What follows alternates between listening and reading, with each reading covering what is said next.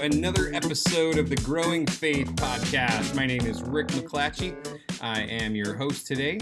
Glad to be here with you, and today we are going to actually listen in on a Q&A session that I was able to lead. One of my other jobs, if you will. I actually help teach a class at the illustrious, the revered learning institution known as Portland Bible College. If you'd like to have more information about Portland Bible College, we affectionately refer to as PBC, you can go to portlandbiblecollege.org and check out information there. It is well worth your time.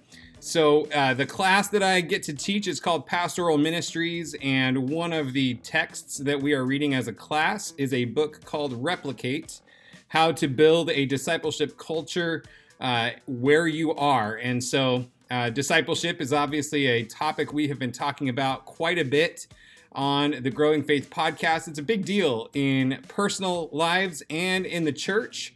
So I hope that today you will find some good value in being able to listen in on the conversation that we had with the authors of the book, Pastors Robbie Gallaty and Chris Swain from Hendersonville, Tennessee, Long Hollow Baptist Church there, and they were completely wonderful, gracious guests to have with us, and I think you'll want to get a notebook out and take some notes.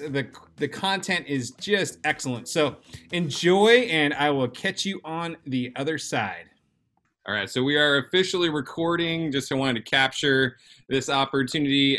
Just to start off, my name is Rick McClatchy, and I'm teaching this awesome class at Portland Bible College. It is called Pastoral Ministries. It is predominantly a junior level course in our 4-year Bible college, and inspired by you, Pastor Robbie, trying to make sure that we give a lot of practical, real world type of training and not just good book learning. There's some other phenomenal theologian, teacher people in our school that teach incredibly. I pride myself more on the practical end of theology, and so really enjoyed your book, really enjoyed your guys' podcast, really appreciate the effort that you put out to equip the body of Christ to do what we're supposed to be doing.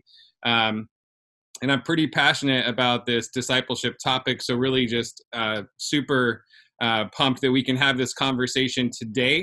I have had a few questions loaded in by the students that I can fire away at you guys while we go through. But just as a starting point, you can give us just, the quick 30 to 60 second bio of each of you guys so they get a chance to get to know you a little bit. And then maybe just kind of what's brought you to this place to write the book and that kind of thing, like set us up a little bit. I'll go first since pastor's a little more lengthy than mine. But so I started following Jesus in 1991. And surrendered to ministry very shortly after that, began to serve a ministry a few years later. And in a long term of ministry at some relatively large churches, just had never really focused in on making disciples. Really just kind of built attendance and worked on decisions. And all of my work effort was, who is going to get in the water and who am I leading to the Lord? And again, some of that stuff it's not wrong, unless that is the ultimate goal. It's thinking, okay, it's not just about building numerically the church. And so I met Pastor Robbie in 2015, pastor here at my church. He came to the church I was already attending, and I was working at Lifeway at the time, which is a Christian book publisher, stepped out of Lifeway to come work here with Replicate and now leading our disciple-making team. That's the nutshell of how I got involved here. Yeah. I actually, and I think I wrote a little bit about this in the book, I was actually raised Catholic, very religious Catholic, went to church every Sunday, but I didn't have a relationship with the Lord, like a personal relationship with the Lord. I got a scholarship to play basketball at a Southern Baptist college of all places, which I was the target of every evangelism class on campus for about 4 years. I heard the gospel, or rejected the gospel, got out of college, and I decided I didn't want to do anything as far as like business-wise. So I started to train Brazilian Jiu-Jitsu, kind of an MMA fighting. This is when the UFC, Rick, was not big like it is now. So we weren't making a lot of money. But I was 6'6", 290 pounds back then, and I thought I have a career as an MMA fighter. I was a bouncer and bartender for a season. And one night coming home from work, I was driving home. An 18-wheeler came across 2 lanes of traffic, sandwiched my car into the guardrail, herniated 2 discs in my neck and back. And shortly thereafter, I was addicted to pain meds, just as a result of an accident. That's how a lot of people get addicted today. Oxycontin, Valium, Solmin, Percocet is what the doctor sent me home with at 22. And you know the story. 3-year drug addiction, started to sell drugs, import drugs, ecstasy, GHB, Special K, which is not a cereal, marijuana, heroin, and cocaine. And I'm not telling you any of this to impress you. I just want to impress upon you how far the Lord brought me from. I robbed my own family for $15,000, lived without gas, electricity, and water for a season, went to 2 rehab treatments, and then finally, November 12, 2002, right under 18 years ago, I had this radical Paul-like conversion in my room. Wasn't in a church, wasn't in a revival service. It was in my room. And the same day I got called to serve Jesus was the same day he called me in the ministry. But what happened was, for the next 8 months, like many of you after you got saved, I just wandered in the Christian life. I didn't know how to read the Bible. I didn't know how to memorize scripture. I didn't know I should. And so I wandered in the Christian life, and I was at a church called Edgewater Baptist Church. I was an 8-month-old Christian, and I met a man who looked about 12 at the time named David Platt. And he was a church member. And I don't know if you guys are familiar with David, but he wrote a book called Radical, and he's a pastor in Virginia. But he was a seminary student. And I really think Rick took me on as a project. I like to joke with David. I'm like, because I was still cruising with clothes from the club to church. I had a $50,000 Cadillac CTS, black on black with chrome rims in the parking lot. And I wasn't playing Eminem and Dr. Dre. I was playing DJ Madge and Cross Movement and KJ52 now. But I didn't know the protocol, like I'm supposed to dress a certain way, talk a certain way as a Christian.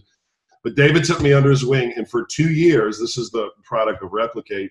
For 2 years, David invested in me. We met twice a week, every week for 2 years. We met at 6 o'clock before school started when I went to seminary. And David was really influential in my life. He baptized me. He took me on my first mission trip. He stood at my wedding. And I tell you that to say I'm the product of discipleship. So what we did in Replicate is we took what David did intuitively with me over the course of 2 years and systematized it into a process for the local church and for ministry. And so that is the outflow of how we created Replicate.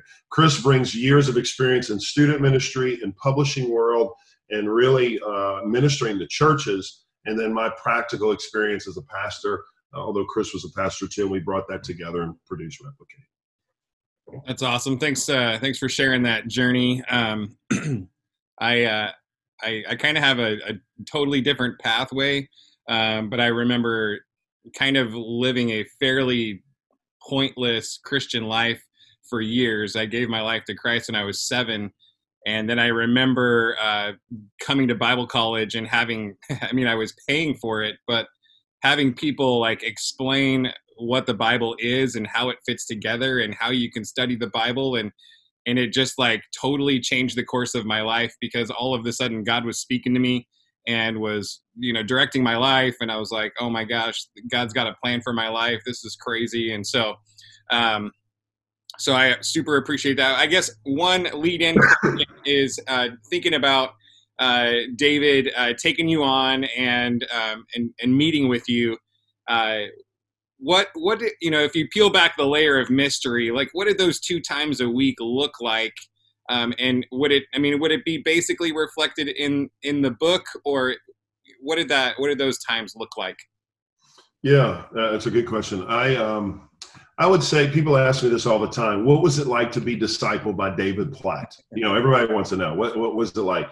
And I have to be honest, I don't remember much of all we talked about. I'm sure we talked about justification and sanctification and the tenets of eschatology and premillennialism and all those things that people get excited about semantically, right? We talked about those things. But here's what I remember most about David. Not what he said, watch this, the way he lived. And what David showed me was an amazing principle of discipleship. You can't expect others. So if you're discipling someone, if you're investing in someone, you can't expect others to do what you're not emulating yourself. It's a great principle of discipleship. So if I'm going to share with my church, let's say, or the guys in my group, you need to be in the Word until the Word gets into you. You need to have a designated time with God every day to meet with God. If I'm not doing that, there's no power or authority in that. Right. If I'm not a man of prayer, then how can I challenge them to be a man of prayer? So David would basically emulate these things before me, and then he would expect me to do that. The second thing I learned from David was this. I don't know if I talk about this in the book or not, but the first meeting we met at the Chinese restaurant, Mr. Wang's Chinese restaurant, and over General Tso's chicken, Dave and I are talking, and I don't have a notebook, but I have some napkins. And I was a voracious note taker back then. And so I was taking notes on the napkins. And so the waitress would come, I'd say, hey, can I get one more napkin? Make that two, So I'm writing out, and about halfway through the group, Platt leans over and he's like, hey, you may want to get a notebook. And I said, really? He said, I don't know if you're going to keep these napkins, which he was right? So I had all these napkins. And David taught me a principle about discipleship. And here's what he showed me. He said, Robbie, you're not learning for you. He said, you're learning for the person who's going to come behind you one day. Now, I turned around in the restaurant like some of you, because you're thinking, who? I'm like, David, there's nobody coming behind me, dude. I'm like an 8-9-month-old Christian. My dad's not a pastor. I don't even know anybody in the ministry. What are you talking about? David said, one day they will. And he said this line. He said, you're not learning for you. You're learning for the next guy. And I've remembered that, and here's the thing, information is stewardship. What you're learning from, Professor Rick is a stewardship issue. And I believe when we stand before heaven, God's not going to ask us how well we stewarded just resources, time, and talents. I believe God's going to ask us how well did we steward information, the information that he gave to us. And this is how we came up with the line, which is kind of a mantra for our ministry. The gospel came to you because it was heading to someone else. Right? Think about that. Like the gospel came to us. And so everybody in class is either, you have a spiritual baton in your hand, if you think about it. And everybody in here is either running with passion and handing the baton off to the next generation, or you're fumbling the handoff. But there's no other way to do it. Like you're either passionately leaving a legacy or you're fumbling the handoff. Yeah. Looked like Pastor Chris had something he wanted to add in there. I didn't want to miss. I was not there with David, so I can't add anything into that. But one of the things that I've experienced in that is every single thing that Pastor has been learning. He's teaching us every day. Like, when we meet and we hang out, he's saying, hey, here's what I got, and texting about it, and just creating a culture which is poured down to the rest of our team. It's kind of like, hey, if he's doing this, I need to be doing this. And so on a practical level with you as a believer, every time God shows you something, that's not just for you to take and hold. It's to take and share with someone, your kids, your family, a friend, someone that you're talking with. Everything passes through that. And so it's just a great mindset to have. Mm-hmm. So that brings up a great point that I'd like to kind of launch into. Maybe the next question is, we talk a lot about building culture for like church culture in this course. So pastoral ministry, leading a congregation, then being strategic about what kind of culture you want to see built in your church. And so if you're wanting to build a discipleship culture in your church, one of the chapters or sections in the book that was was particularly poignant for me right now is discipling your staff and just the benefits of that. You want to talk to us just a little bit about how you roll that out practically, and maybe even how you kind of figured out the value of that. Yeah, so the church I was at before Long Hollow was a church called Brainerd Baptist Church, very traditional church, very different than the church I was at before, which was a very smaller church. First church was like 65 people in the middle of the bayou of South Louisiana. So that was an interesting group of people. They were fishermen and shrimpers, you can imagine. Very laid back, spirit-led church. People would come to Emmanuel and say, this is not a traditional Baptist church, very spirit-led. And so we went from that to a very conservative, choir-driven, orchestra-oriented, suit and tie kind of preaching church. I remember my wife Candy, when they sent us the video. This was before the internet was, sermons were big online, but they sent us one of those videos of what the service was like. And it's this high church, big, organ. My poor wife Candy, she looks over and she said, God's calling us to this. Right. Like this is, we don't know anything about this. And the only thing I had, Rick, was if it was exactly the way we expected it to be, God wouldn't need us. Or the way we feel like God's leading it to be, he wouldn't need us. So sometimes God does call you to a place that is very foreign, because you're going to be the change agent or the catalyst shaper. So we went to this place. It was a church of about 850, and I'm telling you this for context. And the church wanted to reach 1,000 people. This was in the DNA of the church. We just have to hit 1,000. So they did every kind of tactic you can imagine. Pack a pew Sunday, bring a friend Friday, dinner on the grounds Wednesday. I mean, they did everything to hit 1,000 people. And they could hit 1,000, but they couldn't sustain 1,000. So when I came into the church, like most churches you go into, we had a once a week, 3-hour business meeting. And I hate to say it's a business meeting, but that's what this thing was. It was a 3-hour, and I'm sure, Rick, you've been around these where it's just business. It's how many doors have you knocked on? How many calls did you make? How many people did you see? How many counseling set? And all those things are important. And what's the budget year over year? What's the 3-year analysis? And what's the spreadsheet for this year? I mean, it's all that stuff. And some of that stuff's good. I'm not discounting that. But I realized that in order for the church, here's the principle, to be healthy, it is a trickle-down effect from the staff, okay? Leadership is always top-down, okay? So in the sense of if the staff is healthy, the church will see that and they will rise to that level of health. If there's dysfunction at the leadership level, it affects the church folk as well, and they can see that. So I knew my goal was to get the staff as healthy as possible. So I went into the first business meeting, and I had an executive pastor who was 25 years in the business world. And before the meeting, I said, here's the deal. I'll still let you do business, but I need you to do that for an hour and a half, not 3. I need you to give me an hour and a half of discipleship time with my staff. And he's like, well, how are we going to get through? I said, we're going to get through it. Just trust me. And what I did is I went in that first meeting and I said, for the next year, we're going to have a close, intimate relationship through the word. We're going to pray for each other, and we're going to memorize scripture together. Now, when I threw out memorize scripture, they're like, memorize scripture? Like, I didn't sign up for that. What are you talking about? And I said, not only are we going to memorize scripture, we're going to memorize whole chapters of scripture. In fact, we're going to memorize the entire book of 2 Timothy. Now, you can imagine the balking and the pushback, like, what are you talking? I didn't sign up for this. And so every week, here's what we do. We would go around and they would have to memorize 2 verses a week. And if you go earlier in the staff, you wanted to go earlier because it was less scripture to quote. Like every week it was longer, right? And then they would nominate another person and nominate another. I think we had like 12 or 14 on staff at the time. And so I never forget this. We got through about maybe 6 months of this. And we were like halfway through chapter 2. And I just remember one of my friends and mentors was on staff with me. We got through chapter 2. You therefore, my child, be strengthened in the grace that is in Christ Jesus, and what you've heard from me in the presence of many witnesses, and trust the faithful men who are able to teach others also. Share in suffering as a good soldier of Christ Jesus. That section. So we're in that section.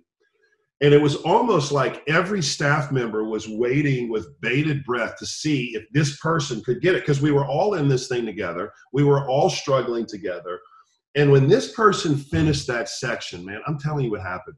It was like we won the Super Bowl, right? They were running around high-fiving and cheering like we did it together. And I looked over at my friend on staff and I said, do you see what God is doing? This is not a manipulative tactic or a new program or a new paradigm we're going to introduce. This is taking a group of men and women, centering themselves around the word and letting the word do the work. And God knitted our hearts together. And so what happened was, for 1 year, we had a discipleship group. And what we did in that time was we do 5 things in the group. You can write these down. And it's not rocket science. This is very, very simple. And you got to remember this principle. You have to make your discipleship groups purposely simple. The reason I'm saying that is, and Chris will tell you this because he's heard the stories, my first discipleship group was through the big blue book of Wayne Grudem's Systematic Theology. Some of you know that book. It's a great book, right? Who doesn't love the incommunicable qualities of God and the communicable qualities? I mean, who doesn't love stuff? The kenosis theory, boy, that's a good one. I mean, we love that stuff. And I finished with my group, Pastor, and at the end of the group, I said, are you guys ready to launch? They said, no. I said, what do you mean? They said, Pastor Robbie, we learned a lot of great things, but there is no way we can do what you did with us with other people. And I realized that the Blue Book was great, but it wasn't replicatable. Write this down. The goal of discipleship, or the purpose of discipleship, is for the mentee to become a mentor, or the player to become a coach. That's the goal. The goal is not to be a cistern of truth that people invest in you and you just keep it. You're supposed to be a channel of blessing where the information flows through you and in you to someone else. So the 5 things you want to do in a group, here they are, purposely simple. You always start off with, give us an update on the week. How was your week? Quick update. Now, what you're going to find if you're a guy, guys normally don't talk in bigger contexts. Like you can't pry a guy open to talk, but you put him in a group of 3 to 5 and he won't shut up. I'm just telling you, just prepare yourself. Like you can't get him to stop. It's like, bro, we got to move, we got to move on. I appreciate that, but we got to move on. So you want to temper that time to 2 to 3 minutes, 1 to 2 minutes each. After you go around and you give an update on the week, you pray. Okay. Pray for the group. The second thing you do always, and this is what I do, Chris may do it differently, but what I do is always scripture memory. Scripture memory is always second. I used to do scripture memory later, but the problem is I would forget it and they would love it because I would forget, because they're like, but I'm telling you, scripture memory is the difference that makes all the difference. So we do scripture memory. We either memorize sections of scripture, which we give you in the F260 plan, which is our foundation. In the back of the book. Or in the back of the book, yeah. You can do that, or you can do chapters of the Bible. And I'm just going to tell you, there's nothing like it. 2 years ago, my group memorized the entire Sermon on the Mount. And the cool thing was I happened to have a trip going to Israel that year, and I was able to quote the Sermon on the Mount sitting on the Sermon on the Mount. You talk about just overwhelming. Sitting on the mount. Sitting on the mount, yeah. I wasn't giving the sermon, but I was sitting on the mount, yeah. Okay, so that's another way. The third thing you do always is hear journals. The Hear Journal model, if you haven't started this, it's in the book. This is what changed the church as I pastored. Because what we're doing is we're showing people how to hear from God. That's the biggest problem in the church today. Most Christians would say, I don't hear from God. How does a 2,000-year-old book have any bearing on my 21st century life? The Hear Journal allows them to come in every week and say, this is what I heard from God, okay? Then the fourth thing we do is if we have time, we read a book. Now, for some groups, you may want to read Replicate. I mean, that's a book to read. But what we do is we always read Growing Up. It's a book I wrote. It's the first book I wrote. And it's a simple, reproducible spiritual disciplines book on how to grow closer to the Lord. Most of our groups, if not all, start with Growing Up. But you notice it's number 4 on the list, meaning if we don't get to it, it's okay. Sometimes the Holy Spirit takes us in a different direction and we don't have time for it, and that's okay. And then the fifth thing, and this is the big one, the fifth thing you want to do is you want to give them an action step that supports what we studied. So if we studied about evangelism in the group or talked about evangelism, then I would challenge them to begin praying for a lost person in their life. If we studied about prayer, then I would challenge them to have their first cup of coffee with Jesus for a week. If I challenge them about Bible reading, then we're going to spend time reading extensive. You see what I'm saying? Where I go? Yeah. So we give them an action step, and then we close with a prayer request. And that's it. It's not rocket science. And I would add to that in terms of the culture. One, you can see that his ministry bleeds discipleship. And as you're trying to set that culture, you have to know what you want the culture to be. I think a lot of guys go to a church or they're in a ministry or they're volunteering and they're just saying, okay, let's do whatever is here, or let's throw some things at the wall. But if you haven't defined what that culture needs to be yourself, you're not going to be able to set it up. And then you've got to bleed that culture constantly, because it's not something where you can say, hey, we're gonna lean into discipleship now and then walk away and think it's going to happen. It's got to be something where you're practicing over and over. And when you think it's been redundant, you haven't even started yet. You got to continue to do it. And I mean, and we have highs and lows here where it feels like, okay, why are we not leaning into this? Well, are we still talking about it? Are we still doing it? Are we still emulating it? Because they're always going to do what has been shown to them. And one of the things that we talk about in the book and in that chapter specifically is looking at the different types of people that you're leading and helping them get there. And Pastor Robbie points out there are some people that may never get there. And so you've got to mow around those people, you know. Some stumps you can pull out, some you mow around. You got to choose those battles, but it's knowing where you want to go, and then constantly you're going there, and you're obviously you want to take people with you, but you have to be consistently pouring into that vision that you've set. Yeah, and what Chris is saying is, you can write this down. Discipleship has to be the ministry of your church, not a ministry in your church. This is where pastors will fail with discipleship. They just add discipleship on to a buffet line of other programs and processes and the order of the day or the flavor of the month kind of ministry and program. So as you're deciding how you're going to lead your ministry or how you're going to pastor your church or how you're going to lead your student ministry, you need to get in your mind this, and this is what changed it for me. The only thing that Jesus has authorized us to do in the Bible, authorized us to do, is make disciples. You're probably saying, well, how is that possible? Here's how. Jesus said, all authority has been given to me, therefore go make disciples. So he is, in a sense, authorizing us to make disciples. The only thing we find Jesus authorizing us, in a sense, to do in the Bible. So I think discipleship is a worthy cause to give your ministry to and your life to. That's awesome. So kind of going along those lines, and just focus in church. Oftentimes, discipleship and evangelism are viewed as like not juxtaposing, but like you got to focus on one or the other. Like you start talking about discipleship and people are like, oh, you're a pastor that wants to care for the people that are already here. We need to be focused about the lost. We need to go find the lost. We need to reach the lost. So give me your kind of viewpoint on evangelism and discipleship, evangelism versus discipleship, and how that works out. Yeah. Well, we hear this all the time because we're known as the discipleship ministry, and so they always give us, flack. And if you look at chapter 3, the title kind of gives away the answer. Discipleship is evangelism. Yeah. And that's what I think the misnomer is. We've taught people that, hey, discipleship is sitting in a room studying a book together, and evangelism is sharing the gospel with people. And what Jesus emulated is not that. We talked about the discipleship group earlier. Specifically, the focus is, one of the key focuses is holding people accountable, because we would say the missing piece to evangelism in the church today is accountability. Yes. And right now, you don't find accountability anywhere in the church outside of a specific, what we would say is a discipleship group. Rarely do you find it. You might find it, but rarely. You're not going to talk about it in Sunday school, small group. And if you do, it's more of a, hey, is anyone sharing their faith? Okay, we'll pray for so-and-so. In discipleship groups, you have that opportunity to say, Robbie, who are you intentionally going after? How do we pray with you about that person and walk with you through that process until something happens?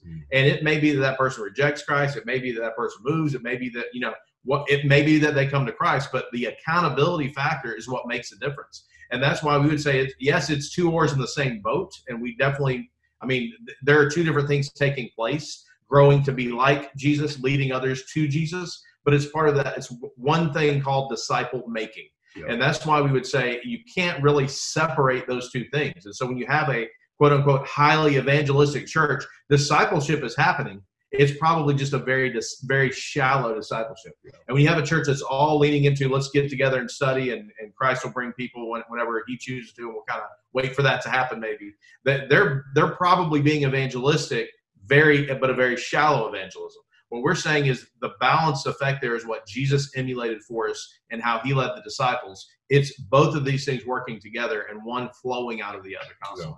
Yeah, I'd say the likelihood of you going into a discipleship-driven church is low.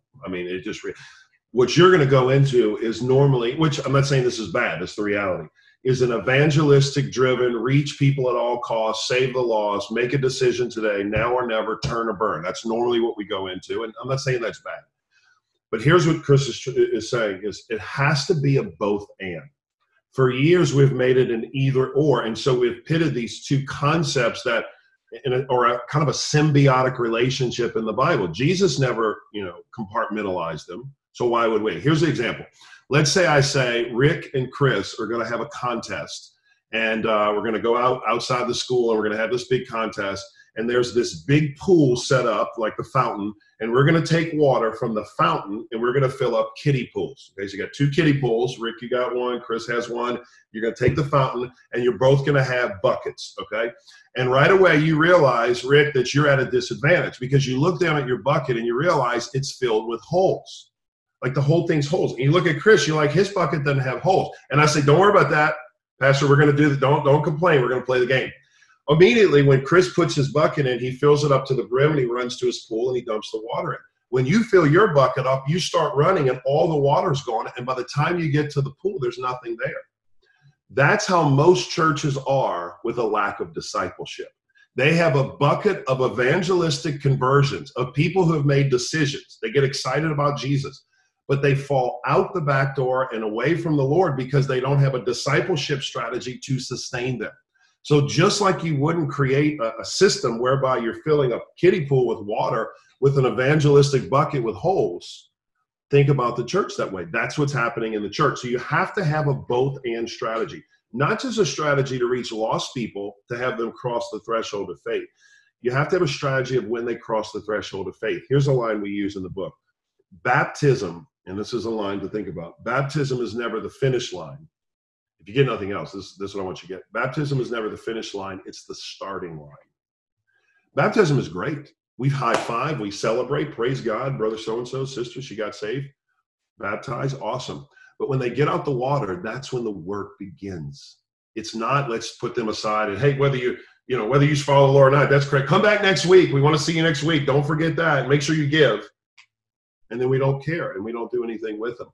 What we're saying is if you invest in discipling those people who are saved or the people you already have in your church, they become the greatest apologetic for discipleship to the world because people see them on fire for Jesus. And when a person gets on fire for Jesus, listen, what a great witness to the world. Leonard Ravenhill, one of my favorites, used to say this line. He'd say, you don't have to advertise a fire. It advertises itself. And listen, class, when people get on fire for Jesus, they become the greatest advertisement for discipleship you'll ever have. All right, let's see if we can cram in one more quick question before you guys got to go.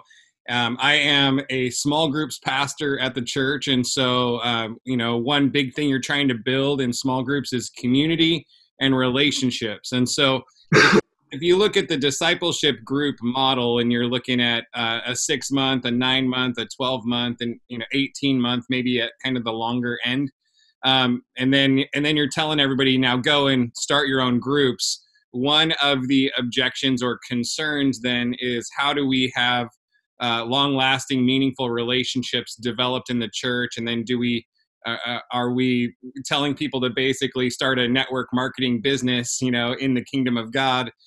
So what's your response or thoughts on that kind of topic? Yeah, I would say the discipleship pathway, which we lay out in the book, consists of the different ways Jesus ministered. So he had the crowds, he had the congregation, he had the community, he had the core. And we break that down as the 120, the 12, the 3 to 5, Peter, James, and John, or of the 3 or 4, including him, and then the crowds that he consistently ministered to. So what you have to look at when you look at the pathway is each component is critical. And so discipleship is going to continually multiply, but that community doesn't have to continually multiply, at least not at that pace.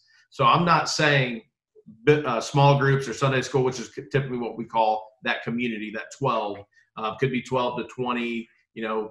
That's more of a co-ed option. That is, it's more fellowship driven, but at the same time, there's some praying for each other, breaking of bread, mutual care, all the things you see in Acts 2. But what you're trying to have happen in that group is long-term relational situations. So if I'm discipling a few guys, the best place to go find those guys first is from my own life group, small group, Sunday school class.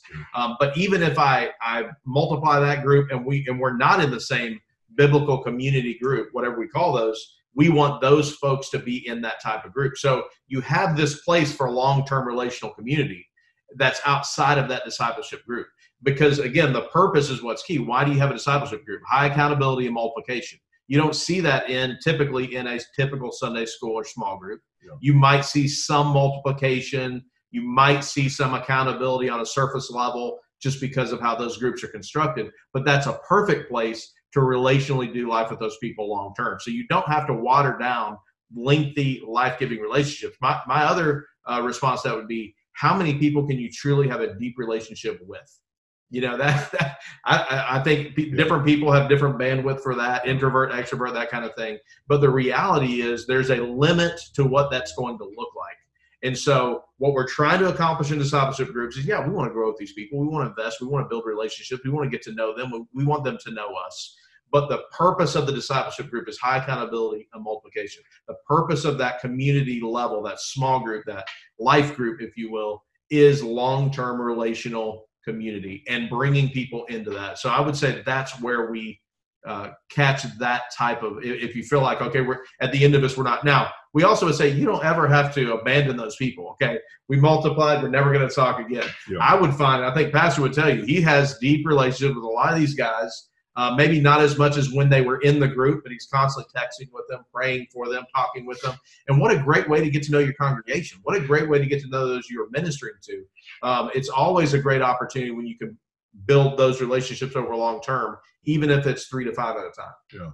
Yeah. My wife is the one who's always pushing back on this, because I think ladies naturally are more emotional or more connection oriented. And so they want to spend longer time. Guys can kind of, give or take and take it or leave it kind of mentality. But my wife's always like, what about these ladies? Can we, why we have to launch them? And then my response to her is always, can you call them for lunch? Can you hang out with them for coffee? Absolutely. Just because they're not in your D group doesn't mean you can't have a relationship long-term with them. The D group you have to look at as is like a boot camp for the spiritual life. This is a 12 to 18 month, maybe 2 years, but I wouldn't go longer than 2 years. Or maybe 9 months. Or 9 months. You could feel it out. Boot camp where you have a purpose of replication and launching. The goal is to equip the saints for the work of ministry. And granted, you may have long-term relationships with, you can have out of that group, but the purpose is replication. And I think we forget that. You got to remember, if we're not making disciples who make disciples, then we're not making disciples. What are we doing? I mean, and I hate to be crass or provocative, but let's be honest.